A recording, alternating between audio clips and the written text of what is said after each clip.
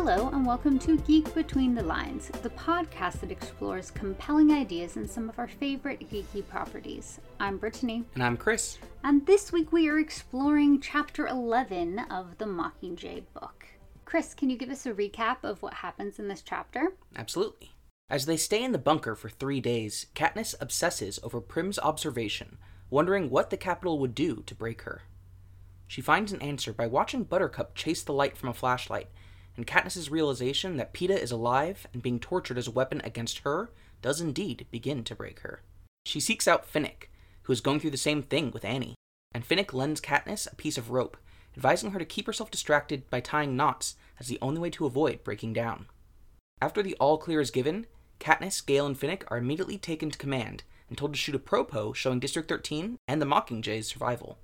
Up on the surface, they review the attack and how Peeta's warning saved lives, but when Katniss sees a gift of red and pink roses from Snow, Katniss is unable to get out a single line, knowing that all her work as the Mockingjay will be used to hurt Peeta. She turns to Haymitch for comfort, but then is sedated when she breaks down. When she wakes up over a day later, Haymitch tries to cheer her up by telling her about the mission, sent to break Peeta and Annie out. But Katniss sees through his demeanor and forces him to reveal that Gale has volunteered to go on the dangerous retrieval mission. I'm sure that won't stress her out at all. No. Gale, this isn't helpful for her. Well, why don't we go into our striking moments? What's standing out to you, or what are you noticing for the first time? Yeah, one thing that stood out to me because I completely forgot it was how Katniss's revelation is tied to Buttercup's game. All I remembered was that they play a game with the kitty. Oh, that's so funny. I remember, but yeah. Yeah, I didn't remember that, her revelation here and her breakdown was so tied to that. So that was something that struck me as just, oh, I forgot about that. It is kind of funny about that, though, because I'm like, has Collins had a cat before? Because it just kind of reads to me as somebody who doesn't have a cat. Mm-hmm. Because I've never met a cat that would, be so obsessed with the light that they would be, pacing and, wailing and stuff until you turned it off. They would just lose interest and go do something else, you know? Maybe there are cats like that out there. I don't know, but... Yeah, it did kind of feel like a forced metaphor. Mm-hmm. And I think for me, in previous readings, I was like, what cat cares that much about a flashlight? It's not a laser pointer. But then I realized they're probably talking about, a really high-intensity flashlight that has, a very specific circle on the ground that it makes, rather than kind of the 99-cent store flashlights that I had growing up that are just providing a little bit barely of light to... work yeah, exactly. to begin with. Yeah. But other things that struck me have been so connected to our conversations thus far. Mm. And the way that we are kind of slowly and deeply engaging with this text, which I really appreciate. For one, the fact that the moment that Finnick realized that Katniss's love for Peeta was real mm-hmm. is also the same moment that Snow realizes that Peeta could be a weapon against Katniss. Yeah, I think I find myself revisiting Mockingjay as so much as the consequences of catching fire in a way I haven't before. Mm-hmm. Because we saw so much of Katniss, kind of stepping into her agency in catching fire and making choices. And we talked, I remember, a lot about how Katniss made her plan. She made the commitment that she was going to sacrifice everything up to her life for Peeta, to ensure that Peeta's safe. Mm-hmm. But then her choice at the very end to instead shoot the arrow to fight against the real enemy rather than focusing on protecting Peeta was really her deciding not to fulfill that commitment as her first priority. Mm-hmm. And now she's finding out how she's kind of doing the same thing again. Even though her intention in becoming the Mockingjay was in large part to protect Peeta from if District 13 wins, by making him pardoned and what have you, she also is realizing how her actively being the Mockingjay puts him in danger. And yeah, I think that I've always understood, how hard that would be, but seeing her process all of this after we spent so much time with all of her decision-making in Catching Fire just makes me relate to Katniss a lot more than I had in the past. And, like, really recognize how, yeah, this would absolutely break me, too, if I was in that same kind of position. Yeah, definitely. I mean, and it shows, too, that, like, in the realm of entertainment, when we're dealing with war and stuff like that, it's so often, like, it's like, either you strategically outmaneuver someone, the enemy forces, whatever, or you physically break them. But here, because he can't physically break her because she's protected, as far as he knows, I mean, he tried to, but obviously that didn't work, then, you know, he's going to try to psychologically break her. You know, what are the methods that he can try to use to make her stop doing what she's doing? Yeah, absolutely. And that actually kind of brings me to my last point, which is how Katniss becomes traumatized when she sees and smells the roses. Mm-hmm. And to be honest, in my previous readings, I really that rubbed me the wrong way. Because while I understand why Katniss is traumatized, I feel like having it seem like Snow is doing this purposely because he understands how the roses traumatize her gives him too much credit. Because I don't really feel like I would have known why Snow would have known that is so triggering for her. This time reading it hit me that, oh, he probably had cameras in her house. And so when she visited in District 12 and she saw the white rose and she had that response, he was able to see that. I'm like, okay, that at least explains that away in a way that I find satisfactory. Because previous readings, that always bugged me. Yeah, that never really bugged me because I always just kind of read it as he didn't necessarily know that it would, you know, have a particular traumatic effect on her, but he does it because he can, you know? Mm-hmm. It's rubbing their face in the idea of the resources that they have. It's like, oh, well, we can just do this and it's completely frivolous, it's completely needless, but they'll do it anyway, and like this is the lengths that they'll go to make a point. And he's just petty. Like, I think that he would do it just for his own sake because he would enjoy it, whether she gets anything out of it or not. You know, because it could also have the other effect of making her more angry at him or whatnot, but yeah, that's true. Snow. And so I guess he's so theatrical. Yeah. It's just like, oh my god, true. Snow. Yeah, and that I guess makes me think of another reading where Katniss, her internal monologue in this chapter, kind of giving Snow that credit, is a symptom of her mental health at the moment, where she's feeling paranoid. That it's not just Snow is doing this because Snow's theatrical and ridiculous and, like, he does it because he can, but she thinks he must know how much this affects me, and he's doing it because he is this, kind of marionette puppeteer who is able to be almost all-powerful in this way, but it's overestimating him in that way. Yeah. I mean, there could even be the reading where Snow hasn't been torturing Peeta because of what she's doing. It's because he also hates Peeta. Yeah, true. You know, because, well, one, after he warned District 13, then that would be even more intense. But, like, as we know from Songbirds and Snakes, he thinks of people from the districts as beneath him. Yeah. They are not his equal. And Peeta also pledged 1 month of their winnings to Rue and Thresh's families. You know, he has done things as well. Yeah. And, I mean, even him not trying to win the games in the 74th games is something. Him comforting the woman from District 6 as she died. Like, he also does things that are subversive of the games. And so I could also see he announced the pregnancy. Yeah. Yeah.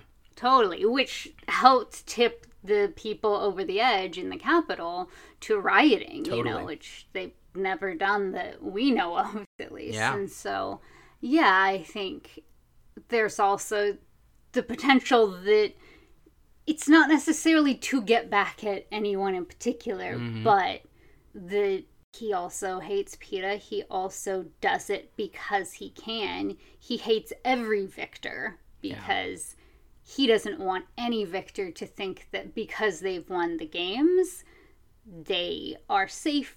They could have leadership in their communities. Like, he wants to break all of them, I think.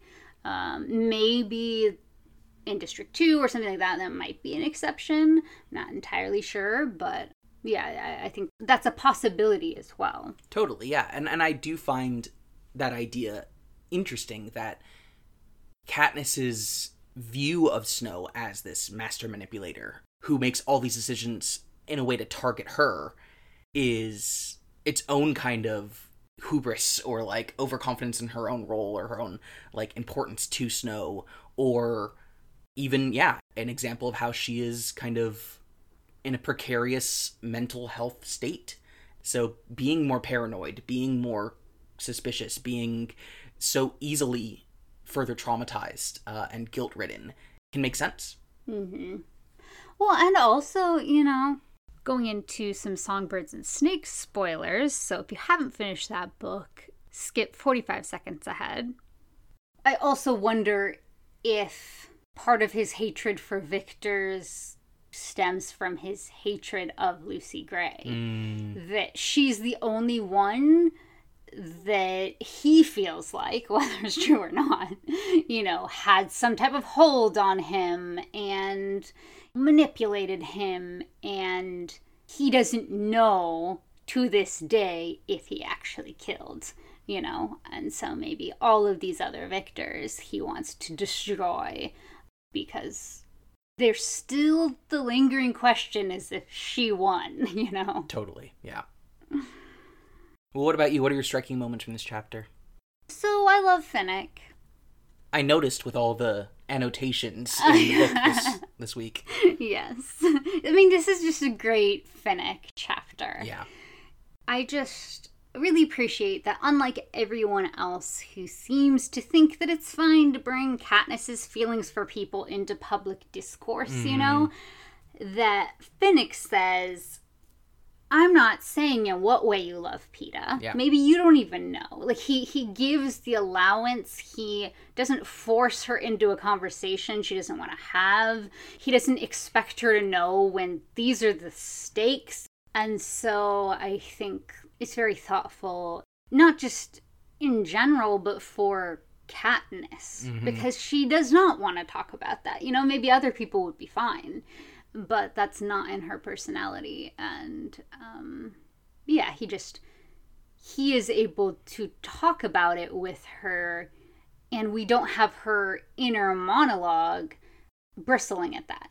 Yeah. Because of how he approached it, which it's just great because he's great.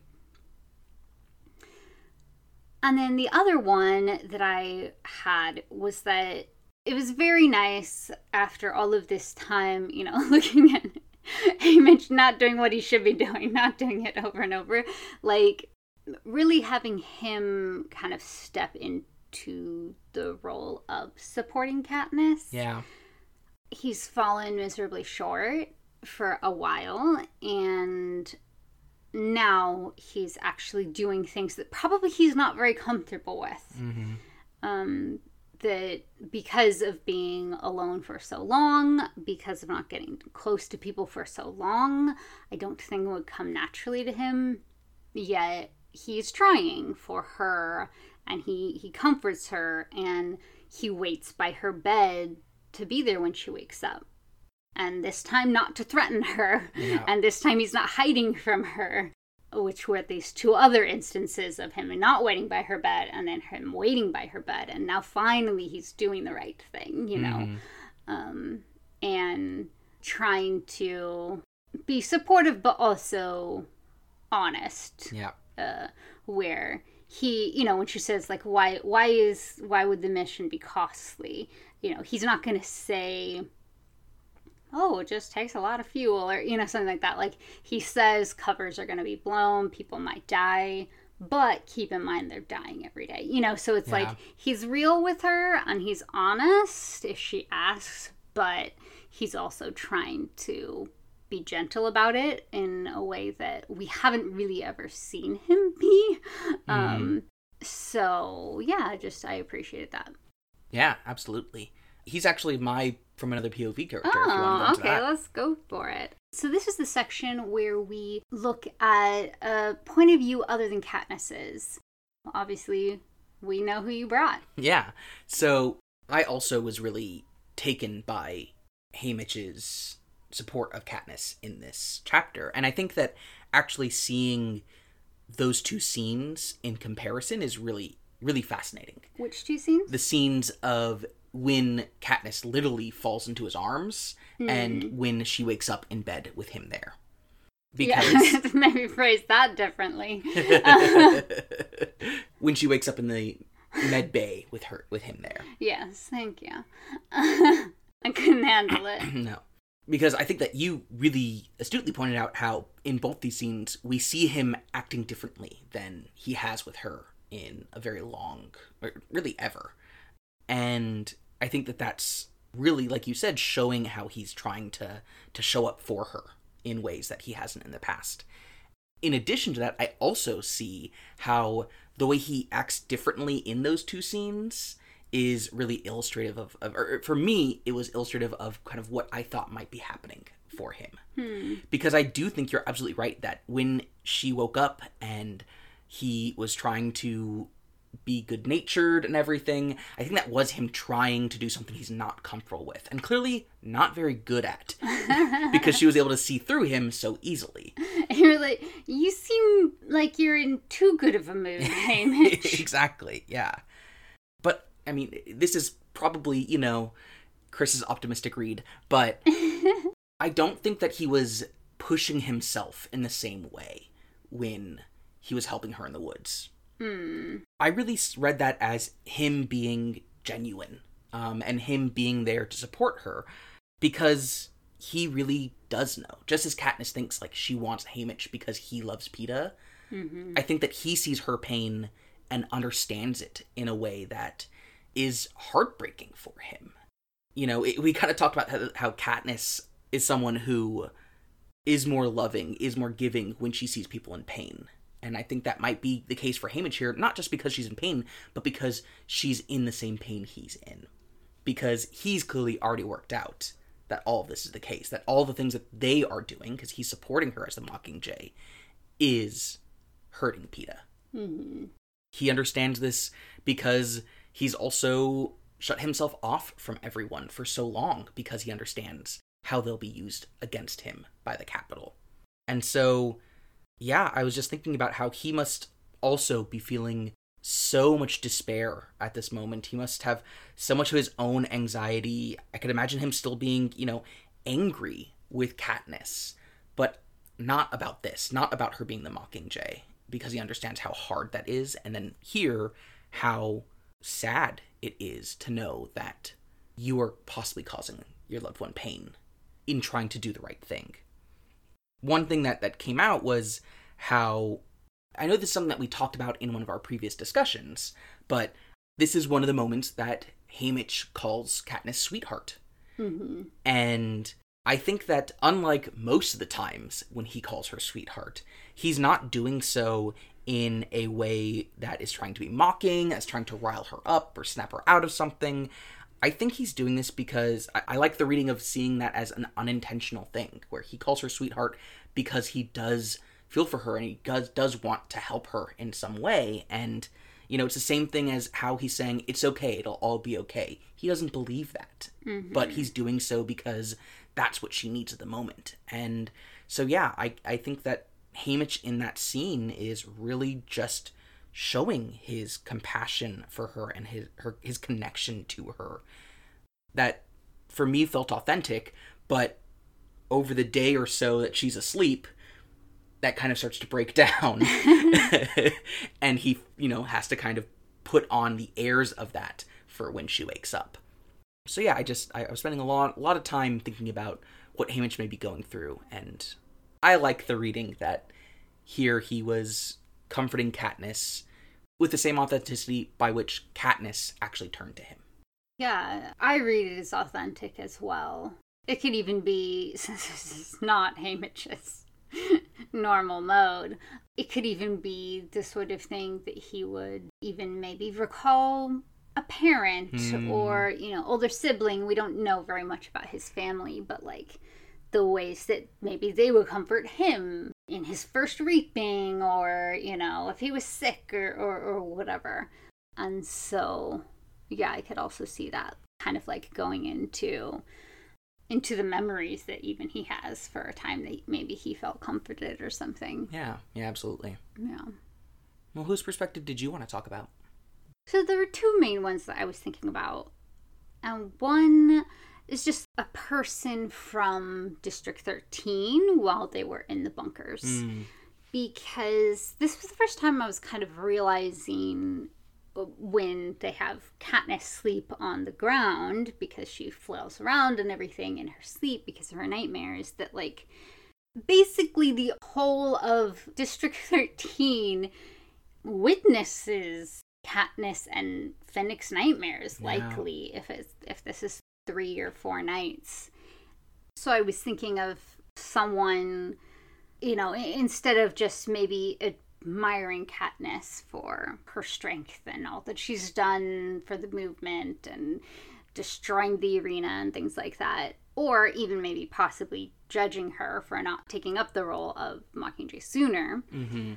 But those things just suddenly not seeming predominant in their view of her, but them just suddenly gaining a kind of understanding or sympathy for her as they see just like a tiny bit of what she goes through, and because of that, what she's gone through. Yeah.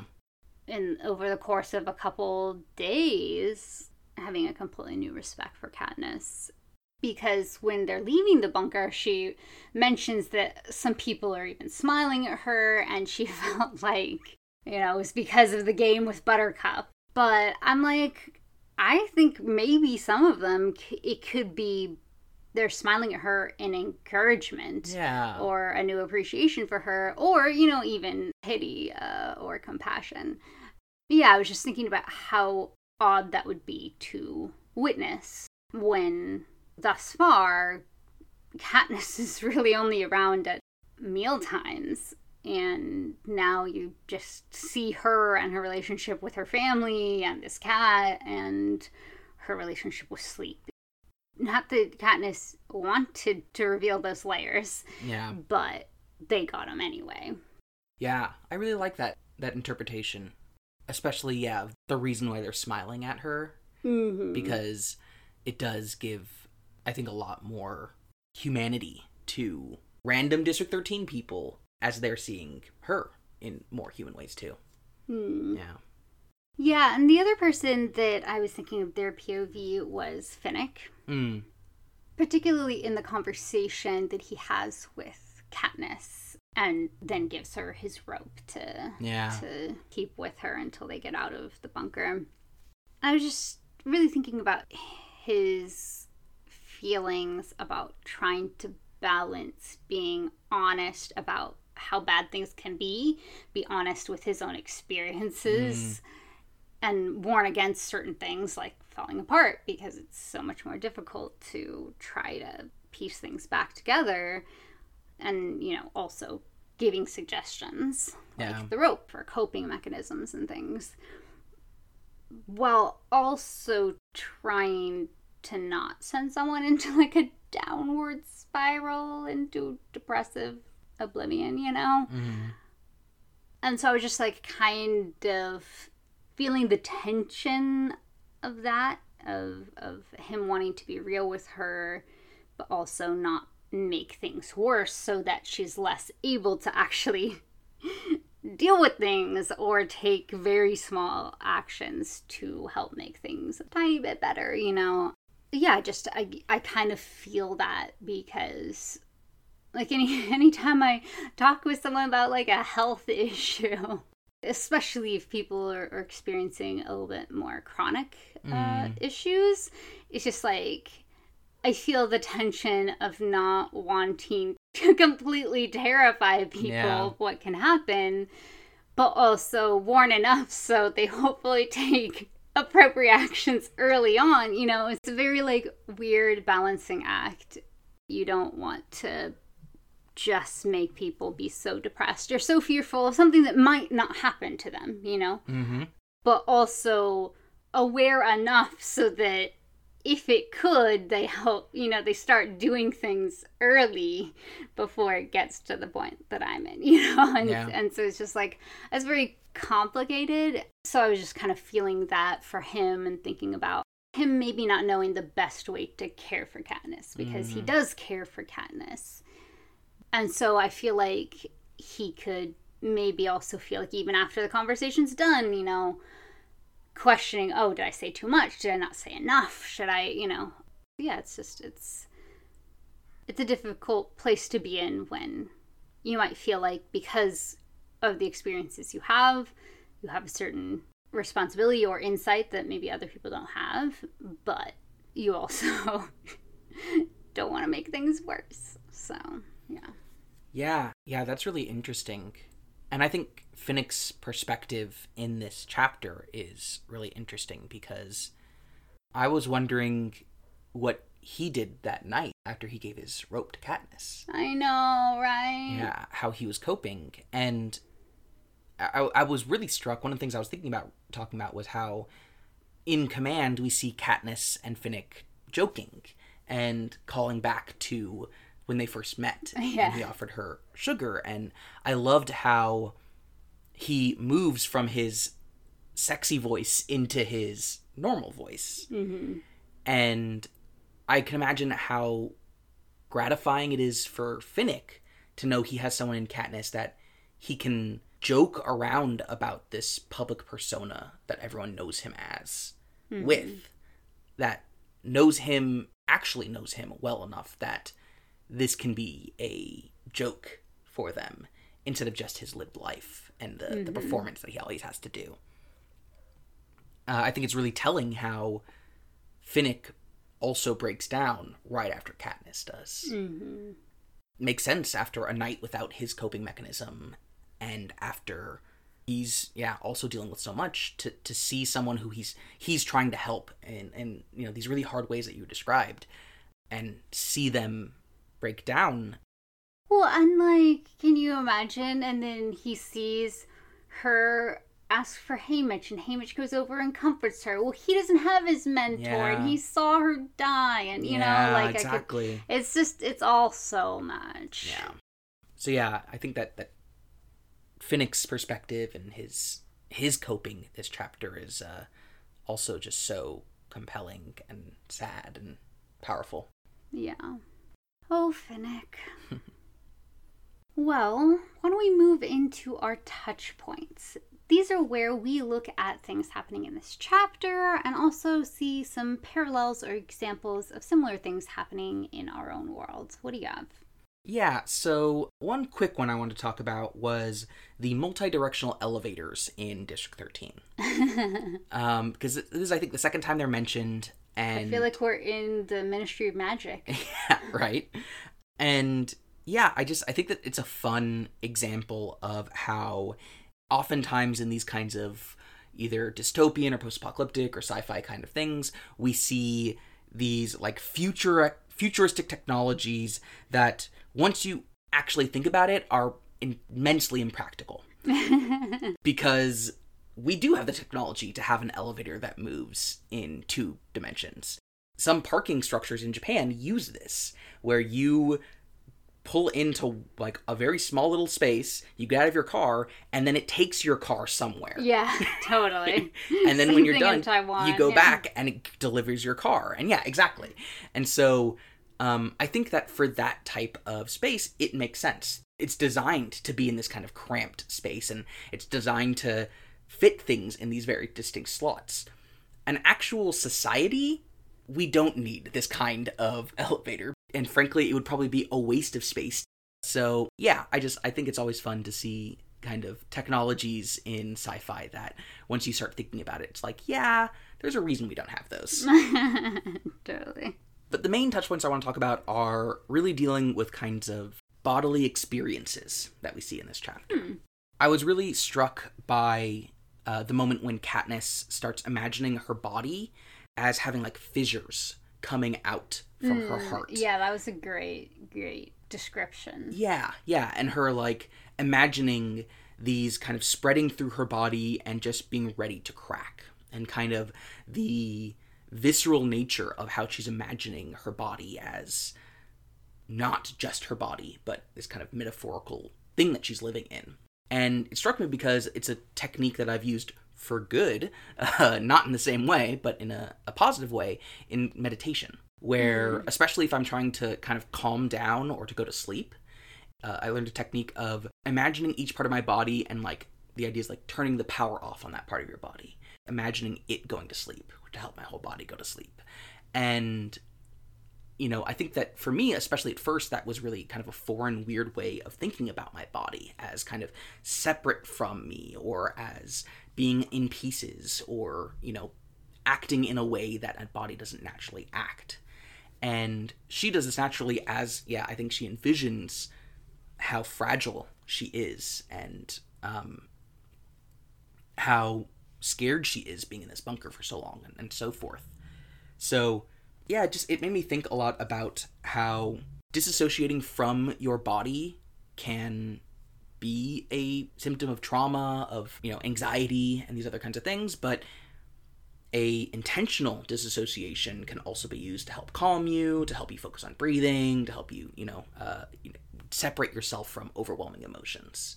And here we obviously see her being overwhelmed by it, not kind of using it in a positive way, but it just made me think about, practices of being in touch with your body. Yeah, interesting.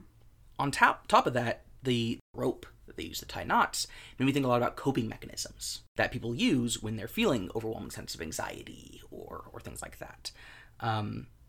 It kind of reminded me of how fidget spinners were trying to market themselves as like being a method of relieving stress or releasing unfocused energy, none of which has been proven scientifically, that they actually can be helpful. Maybe they are for some people, but there haven't been any scientific studies that have actually confirmed that that's the case. Interesting. Yeah.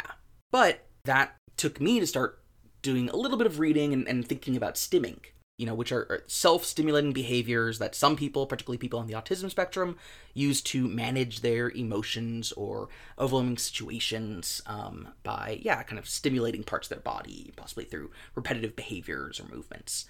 And I think it's interesting because for many people, stimming is not something that they started doing, as like an intentional practice. It wasn't after they read a bunch of studies on how stimming can be beneficial. It was something that kind of naturally developed as a way of coping, as a coping mechanism. Just, understanding that this is helpful in releasing that tension or that energy in overwhelming situations. And it made me think about how for Finnick,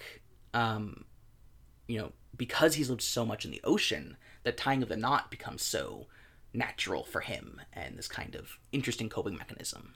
I am someone who has not had to experience these kinds of things. I've never really been fidgety. I've never felt the need to stim or anything like that, but it made me just start thinking about those physical coping mechanisms as well, and wanting to do a little bit of reading on that. What? You say, even though you often are like slightly moving your leg. I mean, that's true. Yeah. I think you might be a little fidgety. Not that you're stimming, but yeah. So sometimes I can fidget. I've never Can you spin? Used a fidget spinner actually. So I don't know. Maybe it'd be helpful for me. I don't particularly know, but these are just interesting connections I was making. Yeah. What are your touch points? So something I thought was really kind of amusing is that I think Colin's American bias shows, or maybe Western bias, because when they're up above ground talking about some of the damage that was done and whatnot, they mentioned that a poultry farm was destroyed. in the bombings. And I'm just like, District 13 would not have a poultry farm because 1 pound of chicken takes about 500-ish gallons of water to produce. In fact, just one slaughterhouse in a place called Livingston, California, used 4 to 5 million gallons of water in one day in their slaughtering process of chickens, which accounted for about 60% of the entire city's water usage. You know, they're using all of this water because it's used in like the electrocution baths, in these scalding tanks to defeather the chickens, as well as to clean feces and vomit from the chickens' bodies because of the inhumane caging conditions, as well as like sometimes they're just like so terrified before they're slaughtered that they soil themselves. Mm-hmm. Torture is costly in utilities. Yes, it is. As well as it takes 4.5 pounds of grain to produce 1 pound of edible chicken. Mm-hmm. The reason for edible is because, you know, we're not eating the bones, feathers, etc. And so that means that all of the fertilizer, tractor fuel, and fumes, transportation, etc. that go into producing 1 pound of grain are literally multiplied by 4.5 to produce that 1 pound of chicken.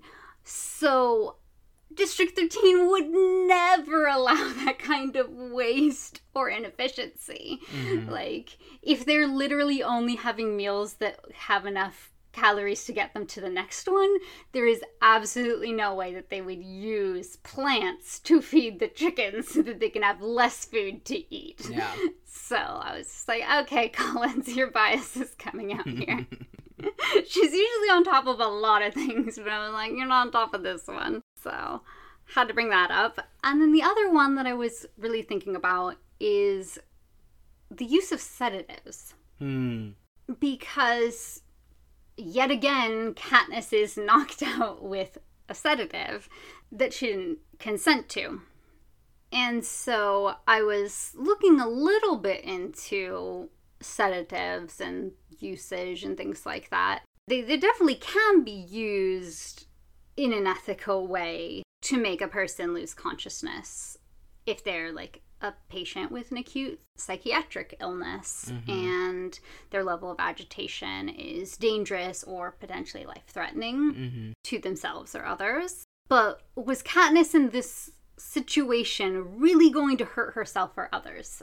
I don't think so. Like, when she was sedated when she attacked Haymitch before, like, okay, I understand in that situation, but she wasn't attacking anyone. She was just sobbing, and, you know, so unless she was hyperventilating or something to the point where, like, it was actually medically dangerous, but it's not like they had, like, a medical staff person there to assess the situation, you know. They're just drugging her. Yeah. And unsurprisingly, there's not an amazing history with sedatives and tranquilizers. I'm guessing particularly in regards to women. We'll get there. So there have been a number of reports that orphanages in North America, as well as some European countries, have used intravenous sedatives in order to keep children in the orphanages more manageable at different points in the 20th century. Also, as recently as 2018, some government officials have forcibly injected tranquilizers into migrant children that were being held at border facilities after they were separated from their families. Good all around. Yeah. And then also going back to 1960s-ish, around, maybe a little earlier, a little later, in the United States, tranquilizers were heavily marketed to young women and housewives who were struggling with their mental health. Because it's, you know, one of those situations. Let's not address how women are treated like garbage in society and by their husbands and are unpaid live-in maids and nannies and are harassed at work if they can even get a job. Mm-hmm. No, let's just give them sedatives. They're just being hysterical. Right?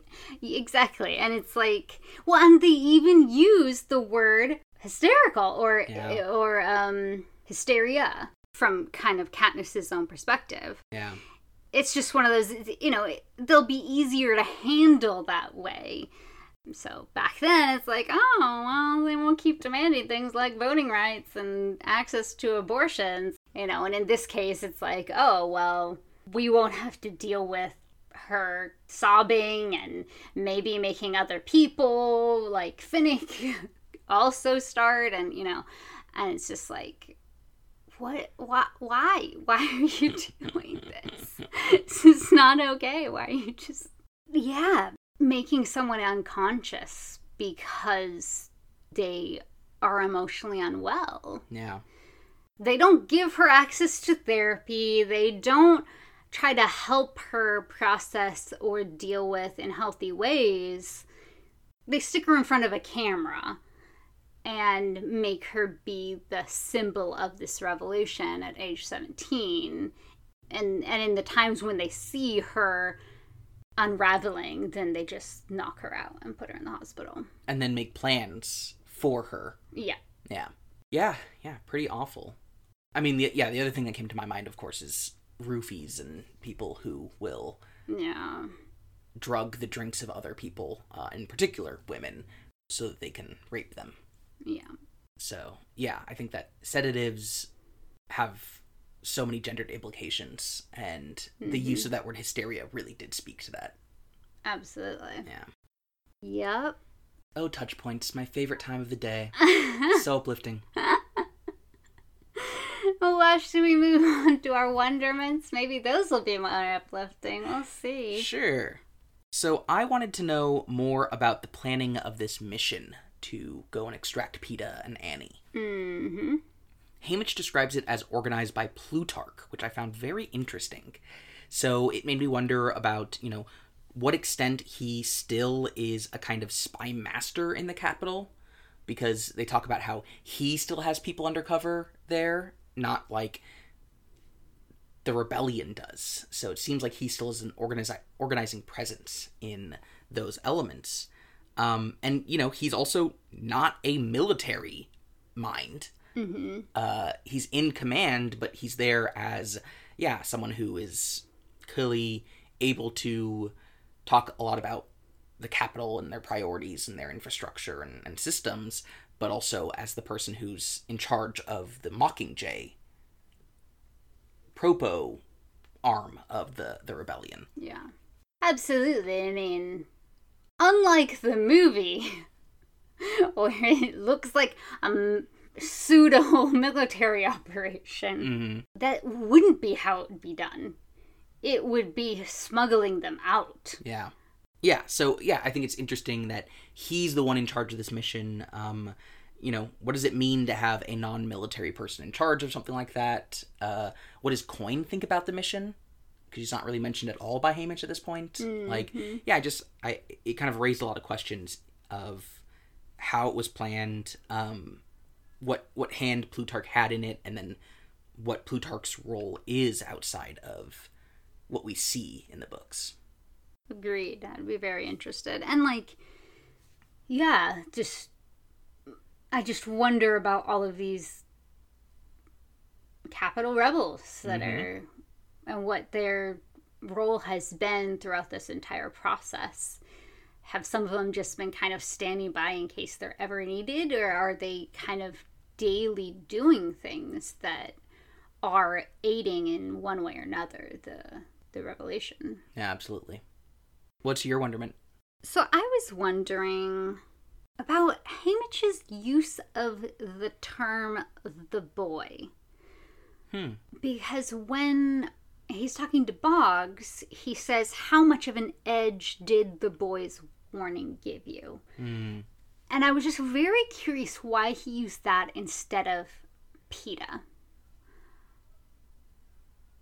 I don't know if it's because that's his own subconscious distancing out of a sense of shame, maybe, and guilt over not saving him, over him having had a role to play in the situation that Peeta's in, by choosing Katniss, by not telling Peeta.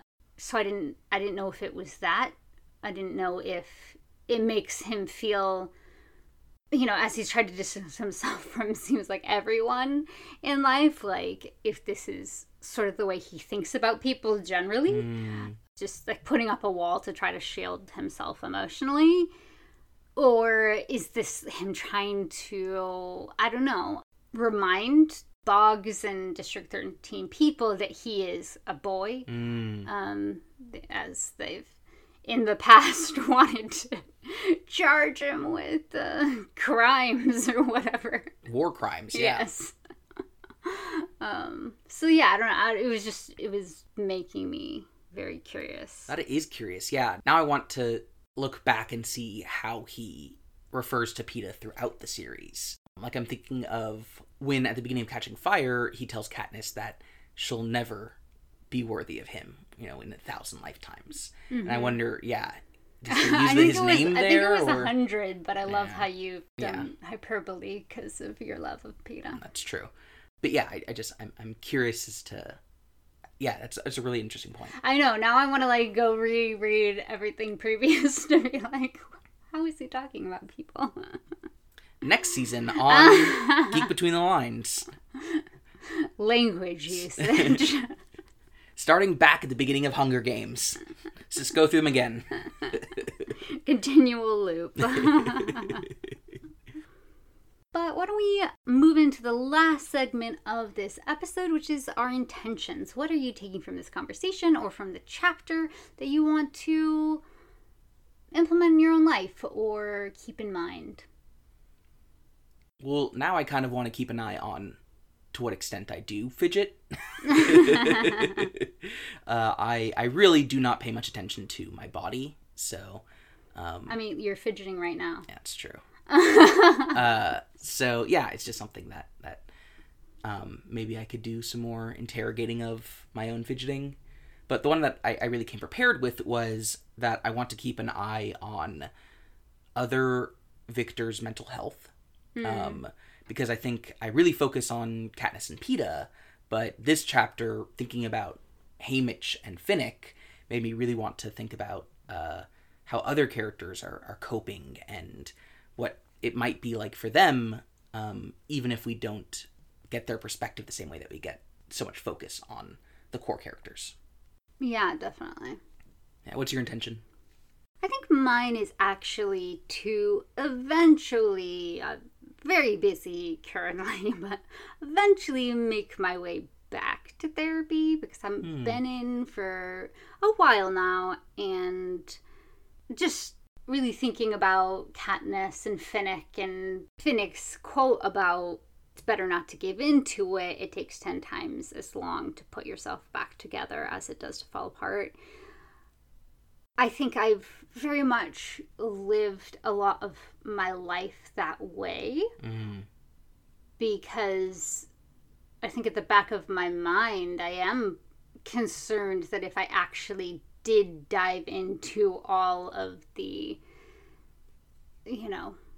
overwhelming dysfunction and negative or traumatic experiences in my life, that I would, I don't know how I would be. Yeah.